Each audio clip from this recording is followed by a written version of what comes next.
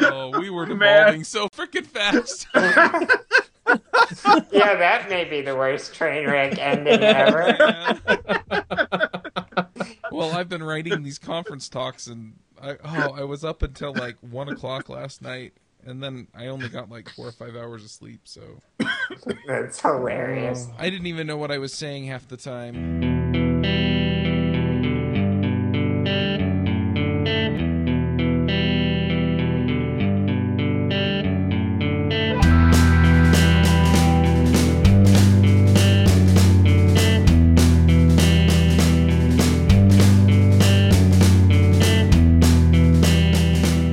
This podcast is sponsored by New Relic. To track and optimize your application's performance, go to rubyrogues.com/New Relic. Hey everybody, and welcome back to the Ruby Rogues podcast. This is episode 45, and this week on our panel we have Avdi Grimm. Hello, and lately I've been exploring ancient Unix tools, and so moving forward you can expect to see an awk on ox carts from me. Well, we also have James Edward Gray. Actually, James has been replaced this episode due to a bug in the Ruby Rogues site. He was overwritten and will be played by some random internet person this time. I don't know what that means, but I'm afraid. We also have David Brady. Hi, I'm David Brady. I'm the Chief Metaphor Officer at Slide Rule Labs, and according to my most recent Twitter poll, I am the world's most favorite slow-motion train wreck. That's awesome. That's awesome. We also have Josh Susser. Yeah, okay, I'm just trying to keep from laughing here. Hey, good morning from San Francisco. I miss a little bit of the introducing yourself on here, so I'll just say a couple things. I run the Gogaruko conference here, Go and Get Ruby conference here in San Francisco with Leia and Jim. I am doing some startup stuff that is too early to talk about in much detail. And I spent a long time at Pivotal Labs and old Smalltalker. So that's reintroducing me for now. So, all right. I'm Charles Max Wood from teachmetocode.com, and I've got a few things in the works, and when I'm ready to launch them, I will tell you about them. And we also have a guest rogue, and that is Andre Arko. Hey there. You want to introduce yourself for people who don't know you? Sure, absolutely. I'm Andre Arko, also known on Twitter and GitHub as Indirect. I maintain Bundler. I'm also the author of the somewhat popular jQuery Rails gem. And during the day, I mostly work for Plex, the Media Center app, doing web backend stuff for them. And pretty much all of my spare time goes to maintaining Bundler, at least right now. So Sweet. And can we talk about Bundler today? What? You know, I thought you'd never ask, Josh. Oh, I don't believe that. Why, do we have a Bundler expert here? Yeah. What's Bundler? I want a definition. Okay. Well, there are these wonderful things called Ruby gems, and... Wait. I contest your initial premise. It's going to be one of those shows, isn't it, guys?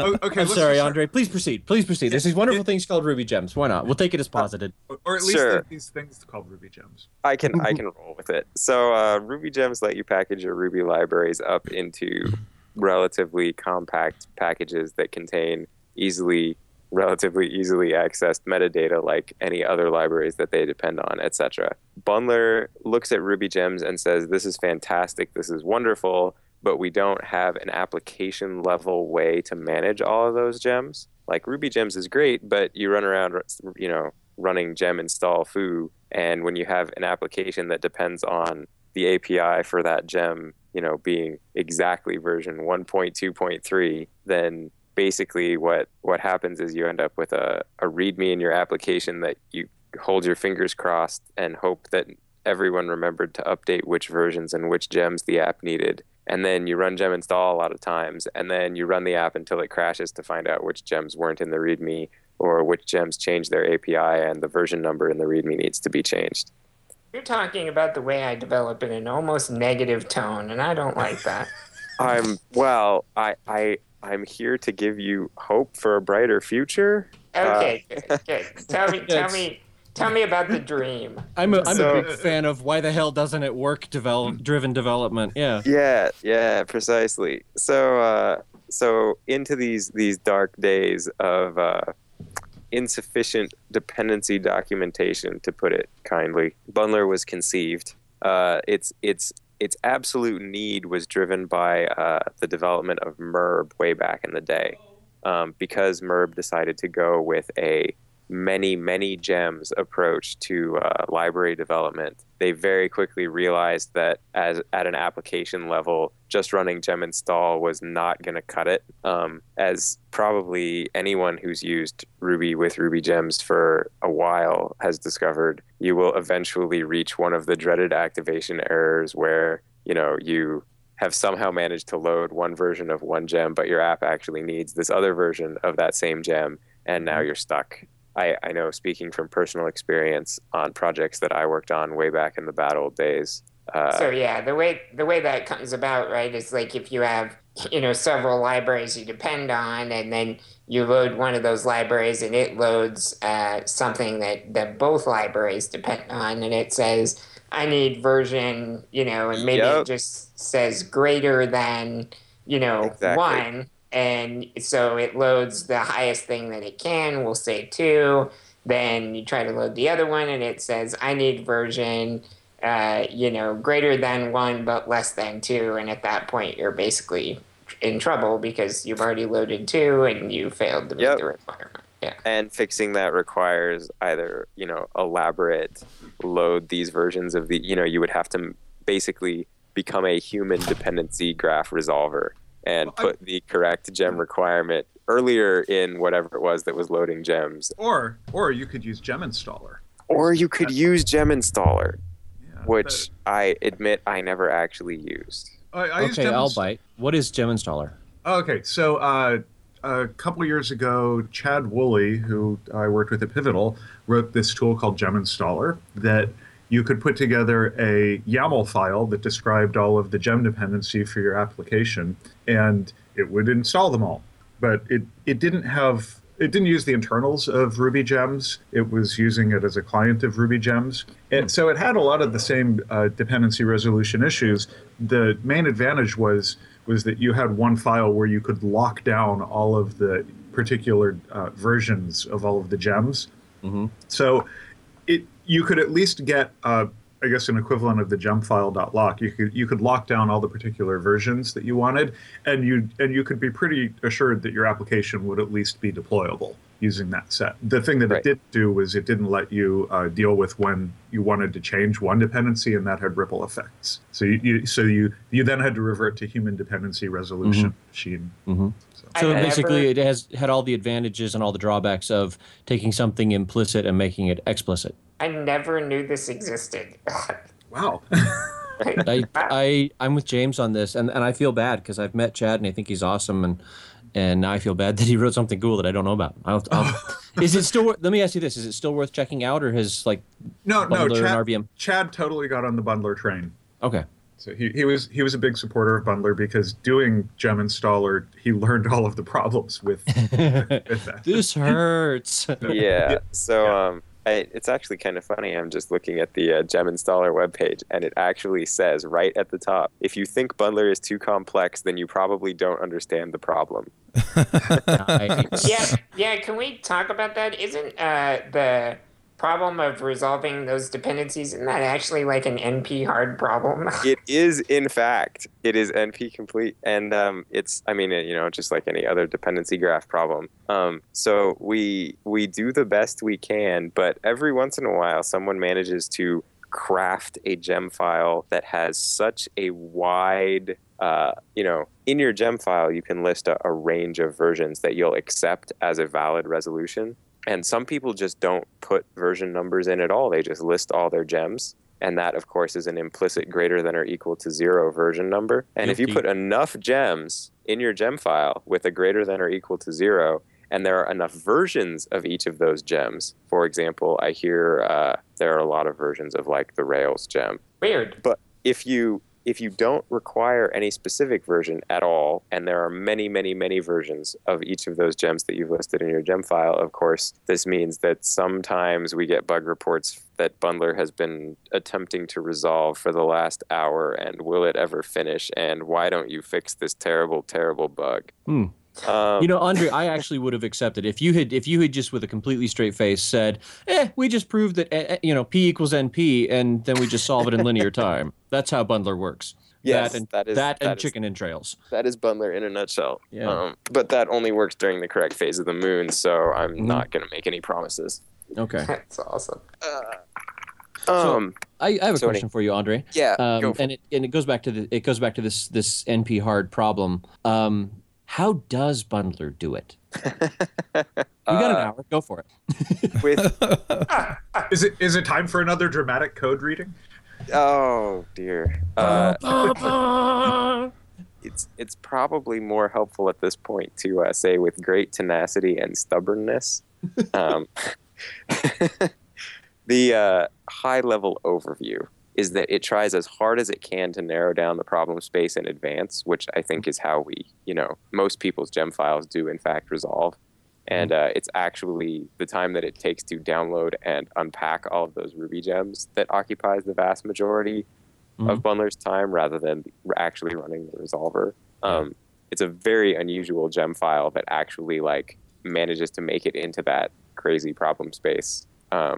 And as far as I know, all of those people have been able to solve their problem by specifying a more accurate, a more narrow version number in their gem file and then running bundle install again. So can I stop you right there just briefly? Would that be a good best practice when working with Bundler? Would it be a good idea to, kind of lock those versions down when you're specifying your gems? Well, so very briefly, the officially best practice considered version of putting gems and version numbers into your gem file is to use the tilde greater than operator, also sometimes known as the spermy operator. For the twiddle waka is what I didn't know that. I'm just quoting I'm just quoting the Ruby Gems documentation here that calls it the spermy operator and describes its function. Andre, every person who has a conversation with David in the future is going to curse your name. Yes, That's right. yes they are. I will see to it personally. How many conversations is David going to work that into today? All of them. Are you kidding? He's speaking at a conference next week. We're going to hear about it then. Yikes. There will be pictures of sperm on all of his slides. Yeah. Pictures, cartoons, audio files. Oh, yeah. So, I don't know. I think Twiddlewalka has more euphemism potential. I don't know. I can totally see Dave putting sperm on his slides and hearing the collective intake of air at Mountain West Ruby Conference. And half of it's going to be like, that's awful. And the other half is going to be, that is so funny.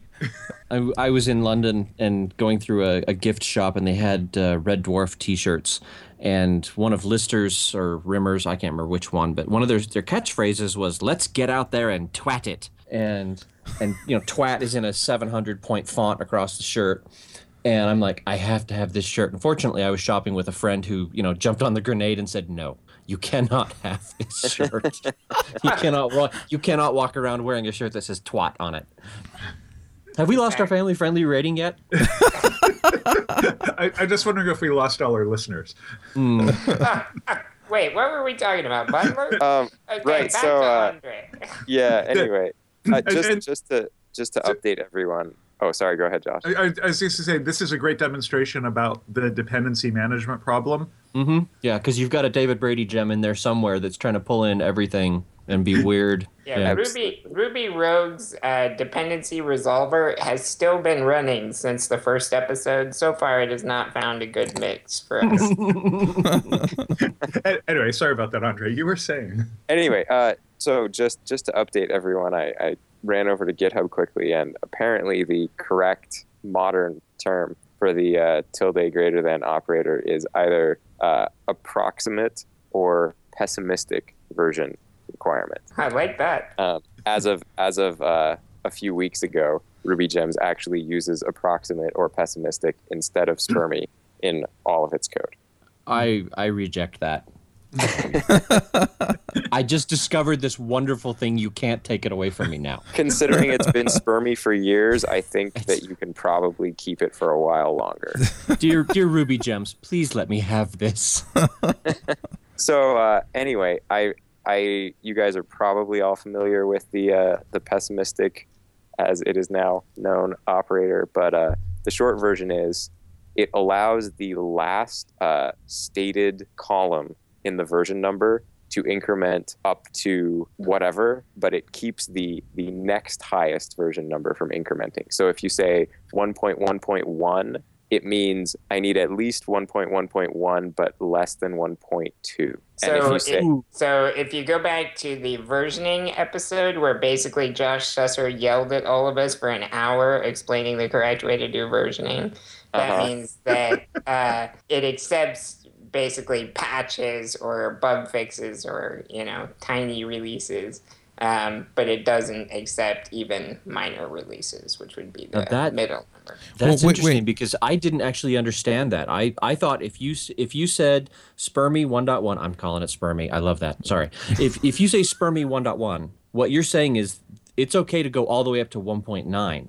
Is that correct? That is correct. Wow. I thought what that meant was 1.1 point anything. Nope. And you had just everything you stated had everything. To be Correct. Okay. So it's actually pretty flexible because if, for example, you know that you need 1.1.6, but you're willing to accept patches above that, then you can say Spermy 1.1.6, and that means that it will never install anything lower than that, but it will accept everything that is above that but lower than 1.2. And if you're doing versioning correctly, then that should not break your program because exactly those patches are supposed to be safe. So I'm a terrible person, and it makes me wonder what happens if you do Spermy 1. It's the same as greater than or equal to 0. Also the same as not putting anything. Mm-hmm. Okay. Wow. So I have some bundler files that say Rails Spermy 3.0, and I just figured out now why none of my projects work. So that does mean though that you're safe from Rails Master, which is currently at 4.0. So right. Now it's if you say 3.0.2, it will not give you 3.01, correct? It will not give you 3.1 or 3.0.1 or 3.01 because I said yes. 3.02. Yes, correct. David, it's equivalent to saying pessimistic 3.01 is the same thing as saying greater than equal to 3.01 and less than 3.1. Yeah. Got it. Yep. And I'll do that. There's some gems that I'll only specify major minor. I won't do patch because I want to be able to be. I'm trusting that they're doing semantic versioning and that minor releases are going to be backward compatible and not breaking. Exactly. Now, this is the same. This is the same trust that leads you later to have outrage, right? Sometimes. Okay, fair point. So Andre, here's a slow pitch over the plate for you. In the past, we've felt Bundler is a little slow. Well, I have extremely good news for you then, because we have. Can I interject real quick? Yes, absolutely. In the past, we've felt. You'll see. Let Andre finish. Okay. So I actually just gave a talk at Ruby on Rails entitled "Bundle Install: Why You So Slow." And I'm very happy to report that Bundler 1.1, which, as I said, with final was just committed at 2:45 a.m. last night, is much faster. Woohoo! Woo! Yeah. So, funny story about why Bundler was so slow. As I mentioned, it's almost never the resolver. Everyone's like, well, it's an NP-complete problem. It'll be really slow, right? Well, it turns out that for the vast majority of gem files, and honestly, if you have a gem file.lock, there is no problem left, right? The graph has already been resolved. So the vast majority of the time, all of the slowness of Bundler came from the fact that it had to download and sort through a vast amount of data from Ruby gems. Basically, how that worked is Ruby gems offered an index, and when I say Ruby Gems, I mean rubygems.org, the master Ruby Gems server that provides the source of all public gems to Rubyists.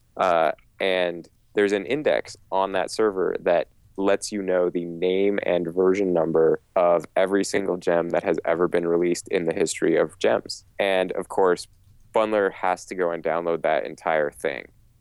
At least Bundler 1.0 had to go and download that entire thing, because your gem file could have quite literally any gem in it. Needless to say, that index keeps getting bigger every day, and it's never going to get smaller for sure.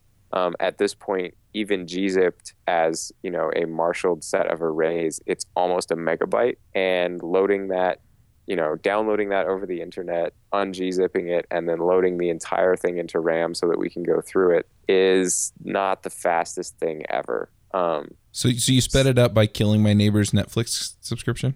We tried to be a little more subtle than that. What we actually wound up doing, Nick Quaranto, who I believe has been here before, he came up with an API that we have, or I should say that he added to the rubygems.org server that is actually pretty awesome.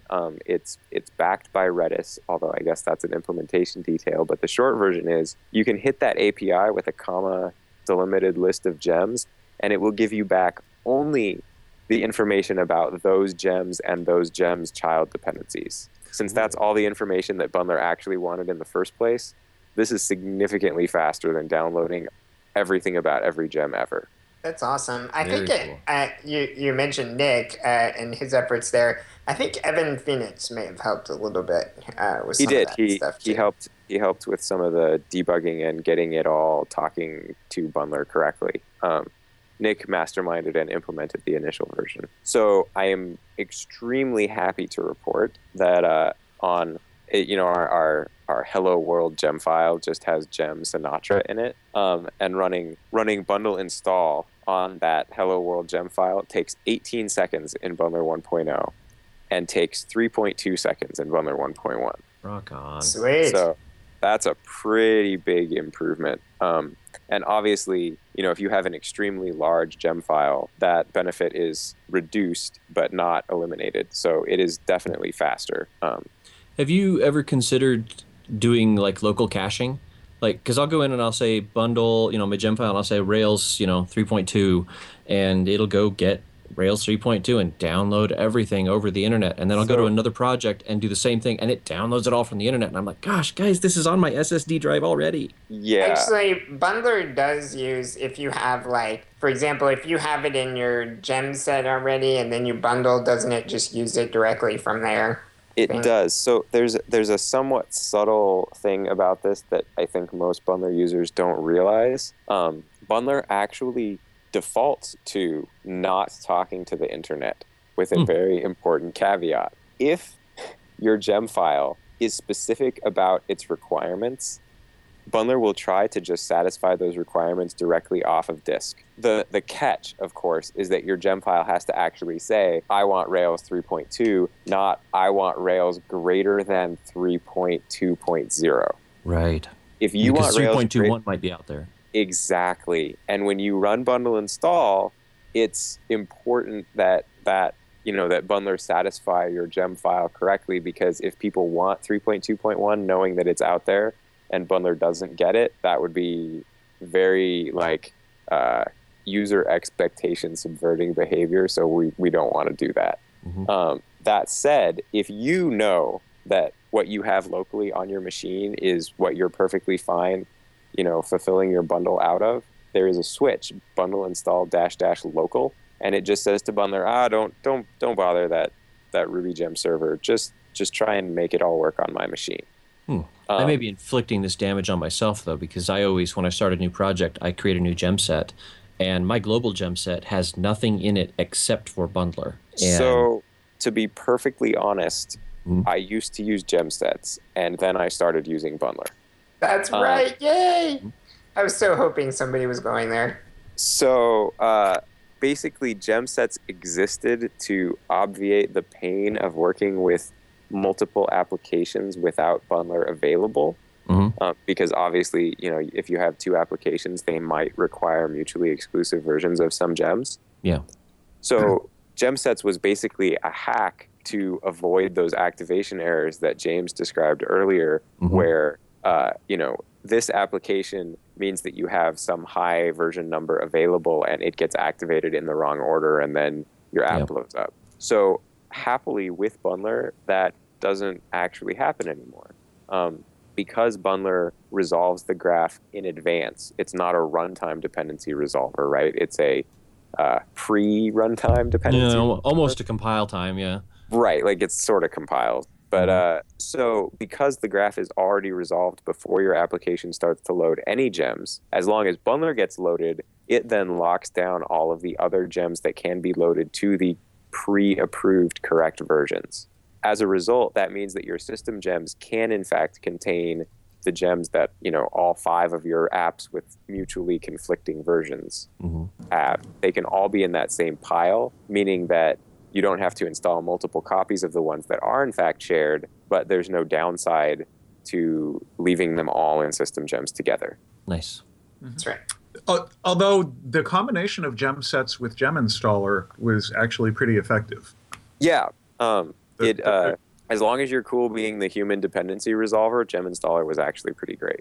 I actually still use gem sets and Bundler side by side, mostly because it really just makes me crazy having to type bundle exec all the time, but also because I've also got a couple of apps, and I want to say like a rake task and it's a legacy thing that I inherited from somebody, and I haven't just gone in with the tree surgery pruning shears to amputate, but you launch it up and it spawns like system calls to Ruby, and it calls user bin env Ruby. It doesn't call user bin env bundle exec Ruby, and so the sub processes that it spawns end up being outside of Bundler's scope, and so putting it in gem sets was the only way that I could resolve that. I don't know how RBM handles this, but I can tell you if you're using our RVM, you can drop the bundle exec. RVM handles that correctly. So.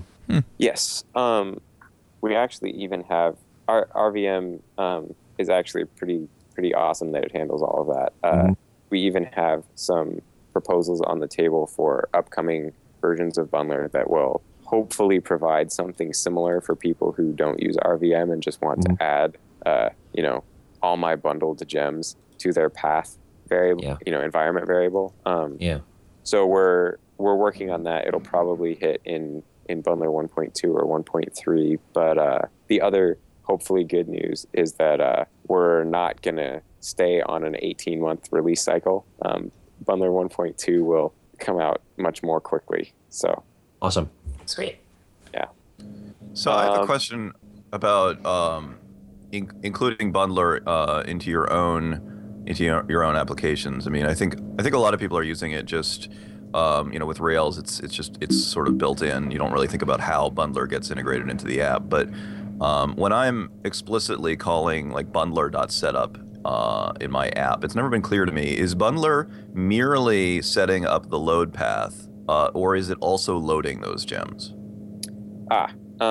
It is merely setting, well, it's not quite merely setting up the load path, but it is not requiring. Setup does the load path setup, which is important. It also goes in and undoes some of RubyGem's tweaks. For example, it restores require to its original load path only version rather than the gem version of require. Actually requiring the gems is handled by another top-level function, bundler.require. Rails actually calls bundler.require, I believe, at the top of application RB by default, although I'd have to go in and look to check. But basically, Rails developers, sort of in contrast to Ruby developers, became used to always having everything required all the time. And so Rails says, well, let's not bother people by making them actively require each individual gem that they use in their app. Let's just have Bundler require all of them since we have the list already available in the gem file. Gotcha. Yeah, because I often write like spec helpers that are as lightweight as possible, and I don't want them to spend a lot of time loading up any libraries that the tests aren't actually going to be using, and so I want them to have the app's gem set, the bundle available, the exact library is available, but I don't want it to spend some time loading them all at the beginning of running the tests.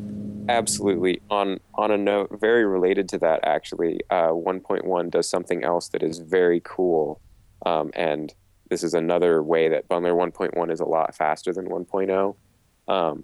Basically, in Bundler 1.0, we added a very important feature, at least it seemed that way to us at the time, that lets you edit your gem file and then immediately start your application.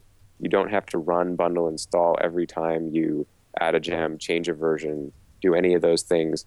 Bundler is actually smart enough to, when bundler.setup gets called, check your gem file and say, oh, you just changed a version number, but that other version is here too, so I'll just use it instead. This was fantastic for reducing the number of bug reports that we got. There was an older version of Bundler that actively required that you run bundle install every single time that you touched your gem file, and people just didn't that's a very hard thing to always remember. It even bugged us as we were developing it, which is why we made the change. The downside to that is that it means that Bundler 1.0 actually re-resolves your gem file every time bundler.setup gets called. And so it uses the lock, if you already have one, as the basis for that resolution, which speeds things up a lot. You guys are probably aware that bundler.setup is much, much faster than running bundle install itself. But it meant that every time a bundled app starts up, it pays that convenience tax, I guess, so that developers can edit their gem file and still have things work. So Bundler 1.1 said, well, that's silly because in the vast majority of cases, you haven't actually edited your gem file. So why don't we just skip invoking the resolver if nothing has changed that's important? So you would think that you could do that really obviously by saving a hash of the gem file. The problem is Bundler provides lots of features that mean that doesn't work at all. The naive approach was too simplistic and caused lots of problems. But we managed to come up with a solution that basically just very quickly checks to make sure that everything that's in your gem file is met by the things that are already written in your lock file. And if that's true, it skips the resolve step completely. In my tests, this sped up running bundler.setup, this sped up running bundler.setup in a bigger Rails app with about 120 gems total, it sped it up from a few seconds down to 1.5 seconds. So it was a very significant improvement. And that, of course, is faster every single time you start up your app or every single time you run your tests in a new process. That's exciting news for me, because that's definitely something I've noticed, is that adding bundler.setup would add a few seconds to my light spec helper file. Yep, absolutely. We're trying to looking forward to trying that out. Yeah. All right. I think I was trying to tell James about the best practices for including gems in your gem file. Sorry. Yeah, absolutely. So the best practice is to use that pessimistic, or spermy, as David would have it, operator, so that Bundler knows which range of versions you'll accept, and you can run bundle install, and Bundler will basically give you since the version constraint is pessimistic, it will give you the newest version that it can while still satisfying that pessimistic requirement. Yeah, and I want to throw in my support there. I actually got rubygems.org to add a little copy me thing for showing how to put the declaration in your gem file. It's fantastic and amazing, and thank you so much. Yeah. So I just it used to just say gem install bundler for the command line, but now or gem install whatever, and now it's gem whatever, and it uses the pessimistic operator as the example. So people don't even have to think about it; they just click the button, go in their gem file, and go paste, and it's done. That's totally fantastic. So it's not super obvious, but there is even an auxiliary benefit to using the version constraints in this way. Not only does that mean that your resolver run will be much faster because you've cut down on the combinatorial number of options that bundler has to check. But it also means that you can run bundle update to automatically apply any patch or minor releases that your pessimistic constraints will allow. This is pretty awesome because it means that if I have, like a pessimistic constraint on, say, RSpec in my bundle, and there's a new release, I can just run bundle update RSpec and know that I will get the newest version that I'm pretty sure won't break my app, and then I can run my tests. Sweet. That's awesome. Yeah. Can you talk about bundle update in general and like when you want to do that? Because I know that can be a little tricky knowing when to type update, and sometimes it feels like I type that and I've gone over a cliff and can't get back. Yeah. So fortunately, the way to get back off of the cliff, I'll start there. If you go over that cliff and you want to go back, just check out your old gemfile.lock. That's it. You have it in version control already. If you run bundle update and things do not go well, you can just go back to your old lock and everything's how it was before.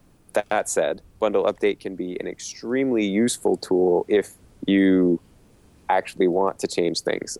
So the way bundle update works is when you run bundle update, you can pass it an argument of a gem name or multiple gem names, and bundler will allow those gems to be updated while trying to keep all of the other gems in the same versions that they already are. I think Yehuda calls this pessimistic version updating or conservative. Something conservative. Yes, thank you. I find I actually want that more often than I want just plain bundle update, right? Exactly. So there's basically 3 levels of installation of gems with bundler, and they get progressively less conservative. So install is the most conservative, and all it does is it grabs gems that meet your stated requirements, makes sure that none of them conflict with each other, and then writes out the lock file so that you are now set with a set of gems that you want. In the future, once you have a lock file, bundle install is the most conservative option. It doesn't change anything unless you change your gem file yourself. So everything's locked. Running bundle install just gets you the gems that you already know work with your app.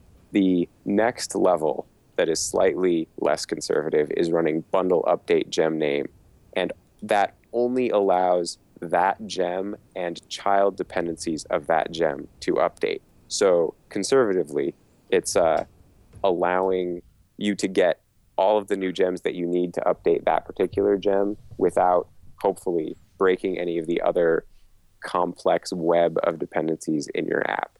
And then lastly and least conservatively is running bundle update with no arguments, which says just give me the absolute newest versions of everything that you possibly can. It's similar in function to just deleting your gemfile.lock and running bundle install again, but it's faster and doesn't require as much resolve time because it starts from the basis of a last known working resolve. So what does a bare bundle do? It does the install if there's no log file, and then an update if there is. Is that right? It actually just runs install, but I feel a little weird about having no command invoke install, and I think that's probably going to change in a future release. But right now, just bundle is aliased directly to bundle install. I always type bundle. I never type bundle install. Coming from the land of Emacs, where we have an entire suite of methods that end in dwim, which stands for do what I mean. I love just typing bundle, and it does what I mean. It will install or it will update, and so count me in as one vote against discontinuing that. And I'm okay. If I type bundle and it does something, and it does the most aggressive possible thing, as it's.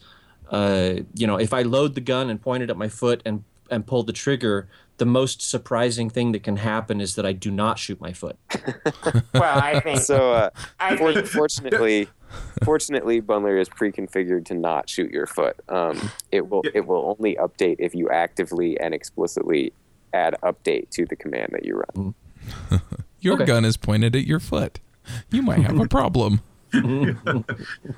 So I don't really have a question about this, but I felt like the conversation wouldn't be complete without talking about what is, I think, my favorite feature of Bundler, which is just the fact that I can switch while I'm in development. I can switch between pointing at, like, if I have a project that depends on other gems that I'm also actively developing, or that somebody I'm working with is actively developing, I can quickly switch between pointing at a local copy of that other gem and pointing at the Git repo of that other gem and pointing at the Ruby gems version of that, or some other gem repo version of that gem. And it's just switching the source and the specification. I love that, and I think that's, for me, that's like the killer app of Bundler. And again, like I said, I don't really have a question about that unless there's something, any interesting new news in that department. I just want to say it's great. I have a wrinkle to add to that. Not a wrinkle, but a variation of that. And that's that if you have a .gem file that has been built by building a gem somewhere, you can take that file and copy it into the Bundler cache directory, and Bundler will find that there rather than downloading it from any source. Ooh, so you could symlink that to your dev gem. Yeah. Basically, if it's not on rubygems.org and it's not up on GitHub and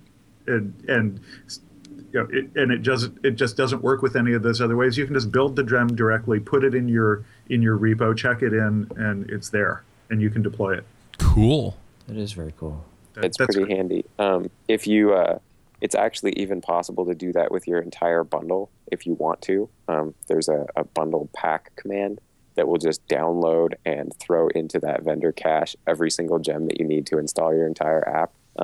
I personally don't do that a lot, but for people who need to be able to ship their app off somewhere else and just have it work, it can be pretty handy. It's great. It's great for being able. It's great for being able to deploy, knowing that your dependencies will always be satisfiable. That you don't have to worry about, is GitHub down or rubygems.org down. But it's also really handy for doing development when none of those other linking approaches work. Yeah, totally. I was going to point out that I love doing what Avdi suggested there. But the one wrinkle that I run into is that I end up with a gemfile.mine and a gemfile shareable with the team, and they're in gitignore, and I always forget to swap them when I publish, the new et cetera, and that kind of a headache. But yeah, if you can just symlink the .gem file, that's brilliant. So we are actually working on making that less annoying in future versions of Bundler. One approach that is currently in a patch that some people are testing is basically providing a higher priority local only alternative for a gem. So you can, have a gem that's in your gem file, but then tell Bundler, well, if this directory exists, you should use it instead of that gem. Nice. So in testing, it's incredibly awkward to put that directory into your gem file, as you were pointing out. You end up forgetting to swap it back when you release. Yep. Different people have different directories that gem checkout might be in. Yeah. So our preferred approach that I think we're going to try and implement and get some people to test is to allow you to set those alternate gem locations using the bundle config command, so that it's a local setting rather than a setting that's in a gem file. So the one caveat there is, of course, that you will probably do that and then probably forget that you're now using the code that's in a directory, not the code that's released or pushed to GitHub. And then you'll push your app and you'll deploy to production, because everything worked so great, and you'll discover that code that you're depending on doesn't actually exist anywhere except your laptop. Right. And that's why we need continuous integration. Yes. Right. Yep. So that is a super strong argument for continuous integration. And we will probably also try and come up with some sort of solution that basically ask Bundler to do a quick check and say, hey, do you have uncommitted code or code that you haven't pushed? Well, you should probably think about the fact that you're committing, or you're creating dependencies on local code. By the way, you are actively developing against code that no one else has. Yeah. To be fair, the existing mechanic also blows up immediately upon publication because nobody else has a home dbrady on their, it's not on the web server. That's the upside to the current, exclusive configuration option, where you have to spend a lot of time commenting and uncommenting lines in your gem file, but you can be positive that it's not even, you're not going to end up with the wrong code. You're going to end up with no code. Yeah. Well, one thing that I've seen, because I've been playing with my Cassandra ORM that I've been working on, and I set it up so to use a relative path instead of home chuck whatever. So it's just .. Sandra and .. Sandra Rails, and that actually I checked that in, and then I was working on it on my laptop, and it did kind of bite me because it's like, oh yeah, I gotta go update those other repos. Exactly. So we're going to try and come up with a way that lets you have that same advantage, but also gives you a little nudge in the direction of making sure that all your code ends up, deployed together. Yeah. Right. I think the local.gem file could actually work really, really well as long as you were careful with your version. It's like you bump the version number in your development gem as soon as you fork, not at the end of the fork. And of course, people never do that. Right. There are a vast number of tests in the bundler suite that exist only because of conflicts between gems with the same version number. But there's a Git repo that has this gem with this version number, and there's a published Ruby gem that has this gem with the same version number, but of course a completely different set of code. Mm-hmm. And we have to make it so that people get the code that they expect to get, which can be a very tricky problem. Right. Speaking of tricky problems, one of the things that is often hard to manage when you're dealing with gems is gems that are tricky to build, and it's particularly ones that are like native C extensions, or some of the database gems need particular environment settings so that they can find their dependencies in the whatever their makefile world is. And so, can you talk a little bit about what's the best practices for dealing with those sort of things? Sure, absolutely. To be honest, our preferred solution to that is to find a different gem that's easier to compile. My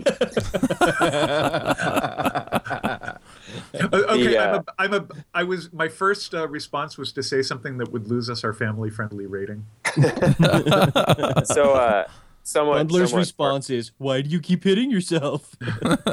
Possibly. Well, so that is actually a realistic option for, say, the MySQL gem. The MySQL 2 gem is so much better at compiling itself that you can basically stop worrying about that problem. Where the MySQL 1 gem required basically that everyone who ever installed it manually tell it where the MySQL headers were so that it could compile. But for all the people who don't have a replacement gem that is smarter about where to look for headers, it's actually really easy. There is a way to tell Bundler where your headers are on your machine that Bundler will just then automatically apply every single time that it installs that gem moving forward. It's just the bundle config command has a specific syntax that you can use to set build options. It's you run bundle config build dot the name of the gem, and then you pass it in the flags that you would normally pass to gem install after the first set of double dashes. So, for example, if you were still using the original MySQL gem instead of MySQL 2, you could just say bundle config build.mysql -- with -mysql -config equals, your path to your MySQL config. And once you've run that command, Bundler can then everywhere on your system in any bundle handle building the MySQL gem for you. Nice. And that ports across different systems? Well, it only applies to it's specific a system that you're local on. configuration, yeah. Okay, Right. it's a local thing, so it doesn't get checked into the gem file or gem file.log. Correct. Exactly. Because, of course, the MySQL config or whatever headers you need could be in a different place on every single developer's machine. Mm-hmm. Yeah, most of us develop on a FreeBSD-based machine, but deploy to a Linux-based machine. Right. Exactly. Is there some sort of workflow pattern that you've worked out that makes managing all that stuff across different OSs easier to deal with? To be perfectly honest, I don't actually have to set any build options for the gems that I use in my apps. MySQL and the Postgres gem both actually just build because the headers are in places that they know to look for by default. Right. Yeah, they've gotten much better now. So. Yeah, absolutely. So I'm actually happy to report that Bundler appears to have had a positive impact on a lot of those gems, because people suddenly having lots of problems getting them installed meant that the gem authors were inundated with requests to make it work better. I did run into a situation recently where I wasn't up on the bundle config thing, so I ended up doing like env set up the environment variable that the GCC build needed, bundle install. That is one way that you can make it happen. The other thing is that it will find the gem locally if it's there. So one other thing that I've done is I've just done a gem install with the options and then bundled after that, and that works fine too. That doesn't work as well if you have gem sets limited for every app, since you then need to run that little rigmarole every time. Right, that's true. But if you have one set of system gems, that is a totally usable way to do it. Don't take away my gem sets; they're part of my sanity. So obviously, as one of the maintainers of Bundler, I recommend using bundle config. It's actually pretty straightforward. The description of how to use it is right there at the top if you run bundle help config, and hopefully that makes installing those things easier. Yeah. So I have a question that I'm a little curious about. The Bundler was written by Carl and Yehuda, and then how did you wind up taking over the development on it? Sure. Like I said a little while ago, our initial development was sort of driven by the necessity of MERB having so many gems and such a complicated dependency graph that human dependency resolution was no longer really practical. And so Carl and Yehuda basically wrote Bundler way back in the day for MERB, and then updated it so that it could, work with the Rails 3/MERB merge that broke Rails into a lot, more gems and made things sort of both easier and harder at the same time, I guess. So I started, this was a while before Rails 3 came out, but when it was, in pretty heavy beta testing, I was working at Engine Yard, and I just wanted to try out Rails 3 and build a new app. So I sat down and said, I'm going to try Rails 3 and I'm going to try this cool bundler thing and it'll be awesome. And I made it about 15 minutes in before I had caused exceptions in Bundler like 2 or 3 different times. So I patched the exceptions, and later on I saw Yehuda and I said, hey, Yehuda, you should apply these patches that I made to make Bundler actually work for me. And he said, no, I'm too busy working on Rails 3 right now. I just gave you commit to the Bundler repo. You should fix it. Nice. So I fixed it. And, a few patches later, I noticed a ticket where someone else had the same problem. So I replied to the ticket and said, oh, hey, I just fixed this. And then Yehuda said, hey, I saw that you were, handling tickets on the Bundler repo. That's awesome. Thanks. And it kind of snowballed from there. Best PDI ever. Exactly. PDI. So, please do investigate. Yeah. So, or please do it. Please. that is a pretty good interpretation of that, I think. This is a parable about the evils of contributing to open source. It's the evils. You might get ensnared and never be able to escape, and the rest of your life will be spent in the open source mines, just churning out one bug fix after another, replying to tickets from people who don't understand how to read error messages. Yeah, but we're not bitter. No, not at all. It's fantastic. I do it. Since there's no money in it, I have to say I just do it for the fame and the girls. Nice. You get girls. So Andre, I know Chuck wants to get us to the picks, but I got one last question for you. When do we get our hands on this shiny 1.1 thing? Well, assuming that I can coordinate with Terrence, which I'm guessing will happen whenever he wakes up, since he was up until 3 a.m. committing bug fixes. I'm really have my fingers crossed that it'll be today. Of course, don't let that stop you. We already have a slightly buggier version of 1.1 up on rubygems.org. You can run gem install --pre to get that version. And the final with slightly less bugs will be out just as soon as we can get it. That's awesome. So the geek in me is going today, and then it's going, that's 3 a.m. in what time zone? Uh-huh. So Yeah, what time zone is the internet in? Mine. Yeah. Yeah, exactly. Mine. I have one quick thing because which is relevant to the new release coming out. I've seen a lot of people do this, and I tend to do it myself a lot of the time. Is I actually put in my gem file gem bundler and then a version number to say, oh, this gem file is only going to work if you have at least this version of bundler.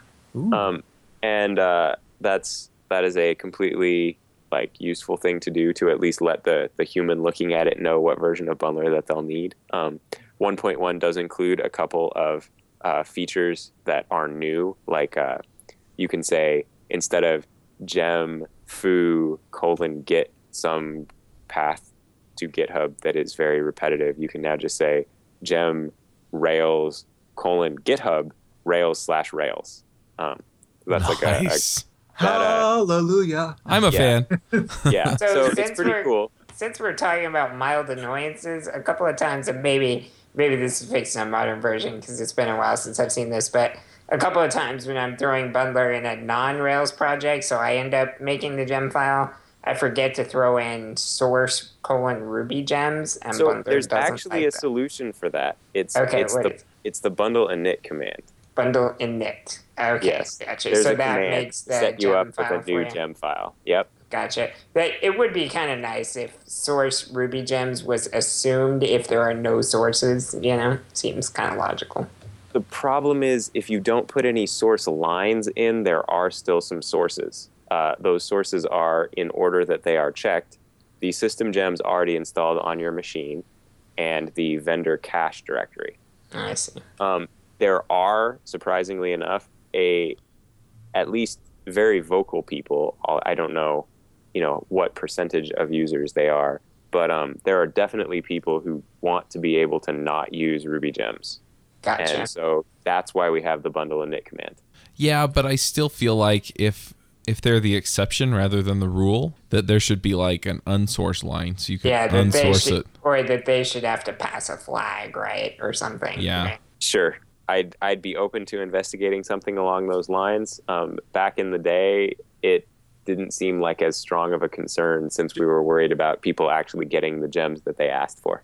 Andre, this is your opportunity to PDI James. There we go. Yes, James. It would be wonderful if you would investigate.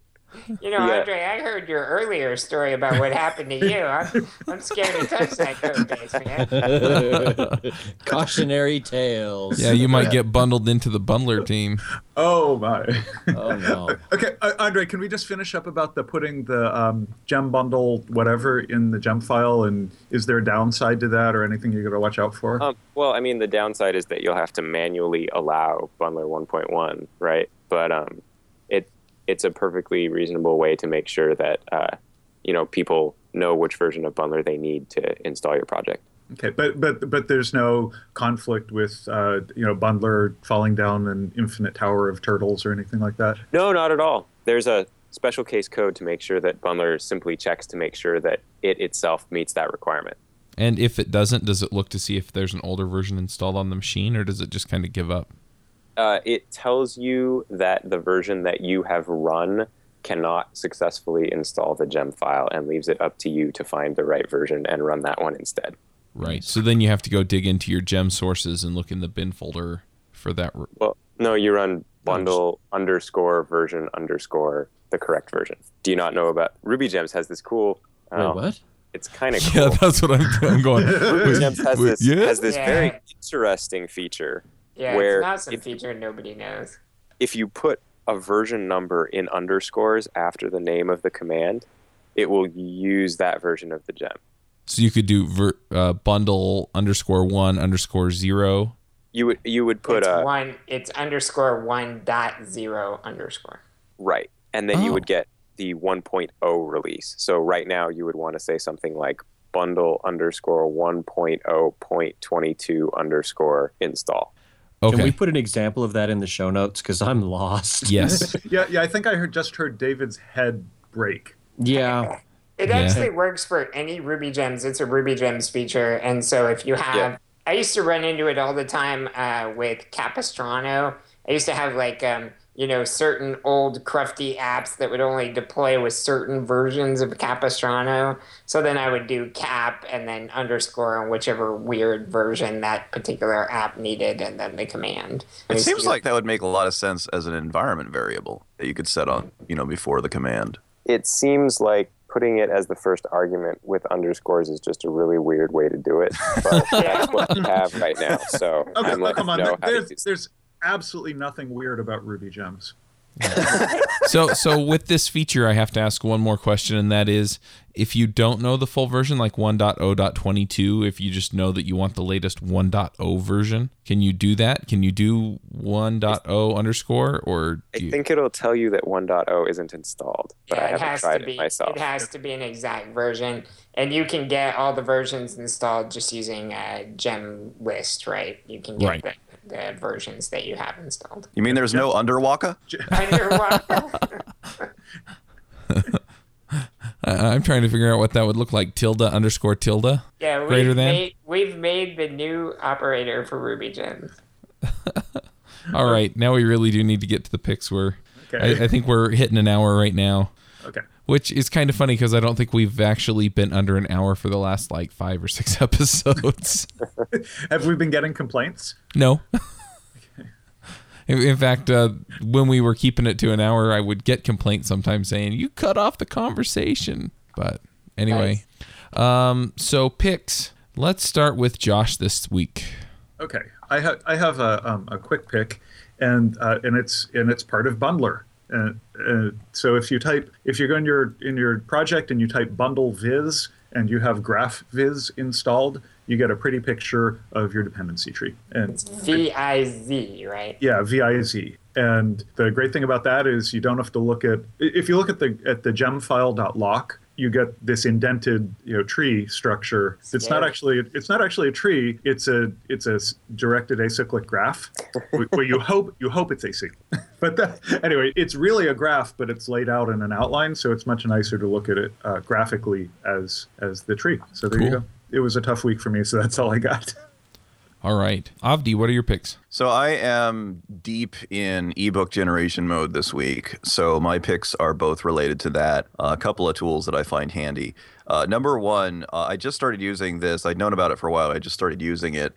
Is Pandoc. Pandoc is a utility written in Haskell that converts between various document formats. And it supports just about anything you can throw at it. I'm not going to list them all off, but just as an example, I had a desire to incorporate some Markdown sections in the Objects on Rails book, but I write most of my stuff in Emacs org mode, and so I added 3 or 4 lines to my make file that just said if you have a Markdown file in the list of sections, run it through Pandoc, and Pandoc takes that and generates a nice org mode file out of the Markdown file. And it's pretty much just does what you want it to do. You feed it a format, it figures out, and an output format, and it figures out how to make it happen. The other one is Calibre, which is this whole Swiss Army knife tool set for reading and converting and managing ebooks. And it's got a whole section of it is just devoted to just managing your ebook collection and reading them and stuff like that. But it also comes with some great command line tools for converting from one format to another. And I use that a lot. And it's very, very helpful in my tool chain. So Calibre. All right. David, what are your picks? I just have one today, and that's The Developer's Code by Ka-Wai Chung, I think is how that's pronounced. You can get it from the Pragmatic Programmers. This book feels kind of like a new version of the Pragmatic Programmer. It's 150 pages of just one tip after another tip after another tip of how to be a programmer, how to be a developer, and it starts with real simple technical things like how to keep a to-do list and how to set your pace and how to hack your own wetware. But then there's like a whole chapter on complexity, like how to smell it, how to reduce it. Towards the end, it starts getting into career advice, like, how to deal with, tough customers and understanding the difference between features that are nice to have but would be horrible to write. I'm just really enjoying it. I picked it up last Thanksgiving.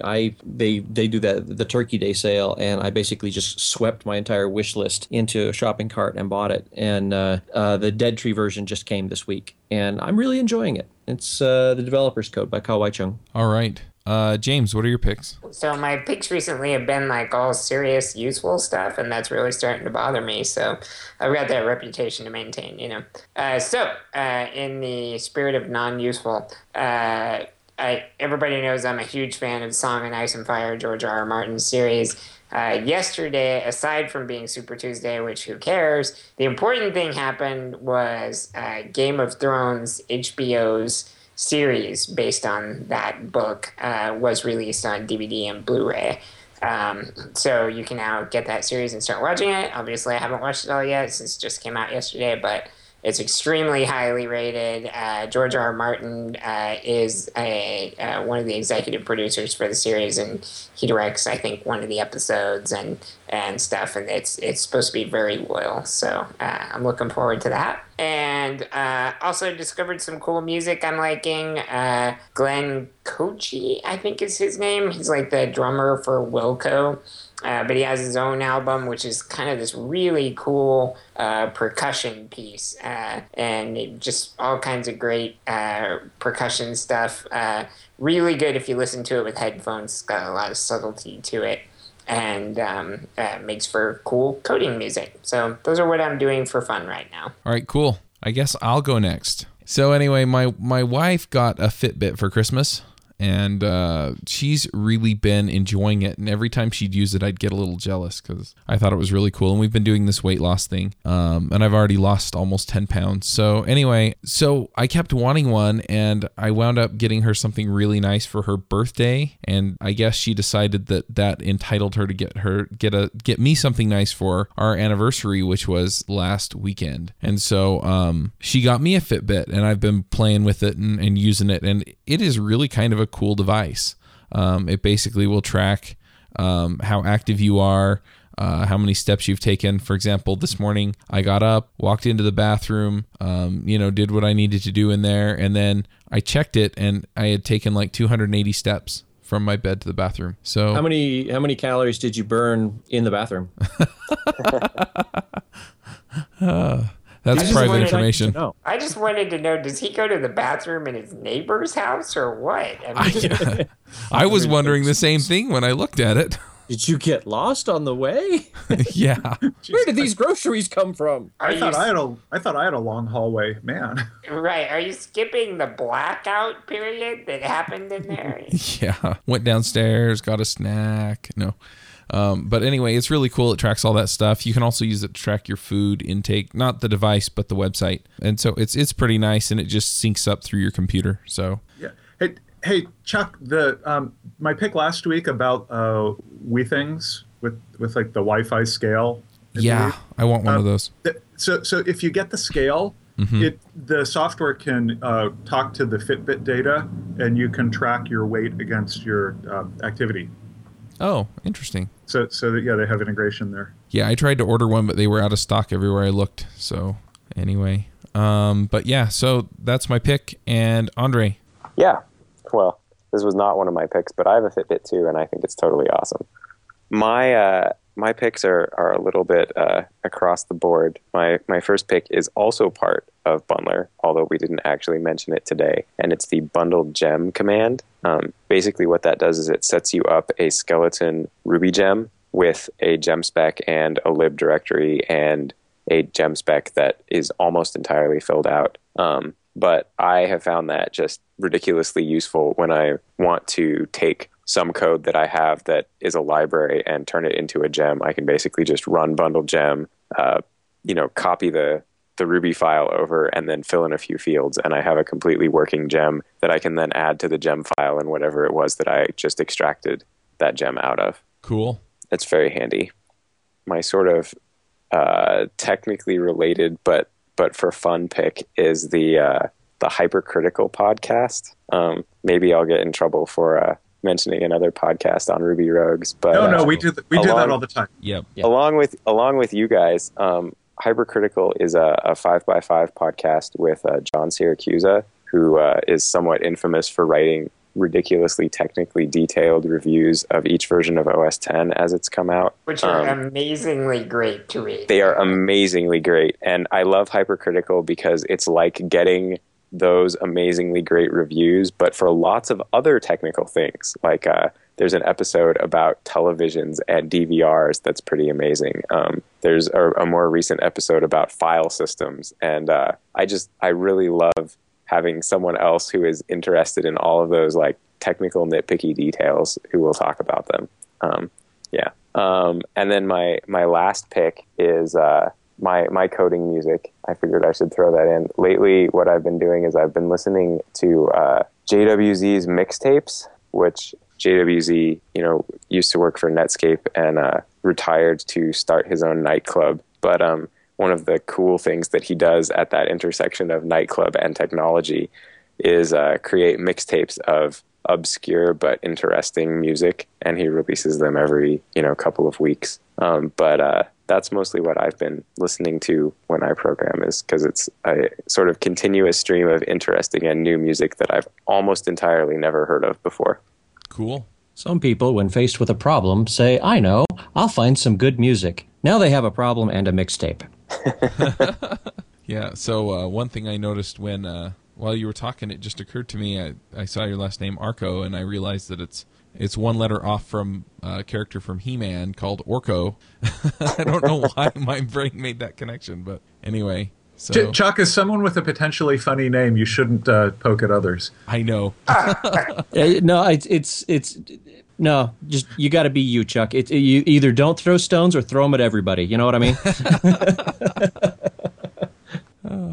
Anyway, so real quick, just to wrap things up, we are in iTunes. If you've been listening, go ahead and go into iTunes and subscribe. And if you're there and you want to leave us a review or a rating, that would be terrific. It really helps us out, get the word out and stuff. Also, if you're listening on some other device, you can always just go to rubyrogues.com and click on the subscribe link, and that should pull it into whatever podcatcher you're using, like on the Android phone or whatever. Just want to thank Andre for coming onto the podcast again. And, yeah, absolutely. It's been great. Thanks, Andre. Yeah. We are reading Crafting Rails applications, and I have to say that I've spent about 45 minutes reading it, and I'm already a quarter of the way through it. So it's a pretty quick read, but really interesting stuff if you wanted to know how the internals of Rails works. So go pick that up. We'll be talking to Jose here in like 3 weeks. Do we have a discount code for the readers for that one? No, I haven't. Not at this time. Okay. Yeah. It's worth it. Buy it full price. That's the discount code. Go get it. And Chuck, what's the date on that? Is March 28th we're doing the episode? Right. So that is in 3 weeks. So yeah. Cool. I'm looking forward to it. Yeah, and I just want to let the readers know, if you haven't read the book, you're not allowed to listen to the episode yet. Oh, so are we going to do spoilers? Yeah, we'll give away the ending. It's just the bundler did it. Ouch. That was pretty good. And it was on topic. yeah, the girl, she marries the vampire. That's right. Oh, but he sparkles, right? yeah, they just spilled glitter. Anyway, so yeah. Okay. On that note. Anyway, we'll catch you next week. Thanks. Bye-bye. Bye. Bye, guys.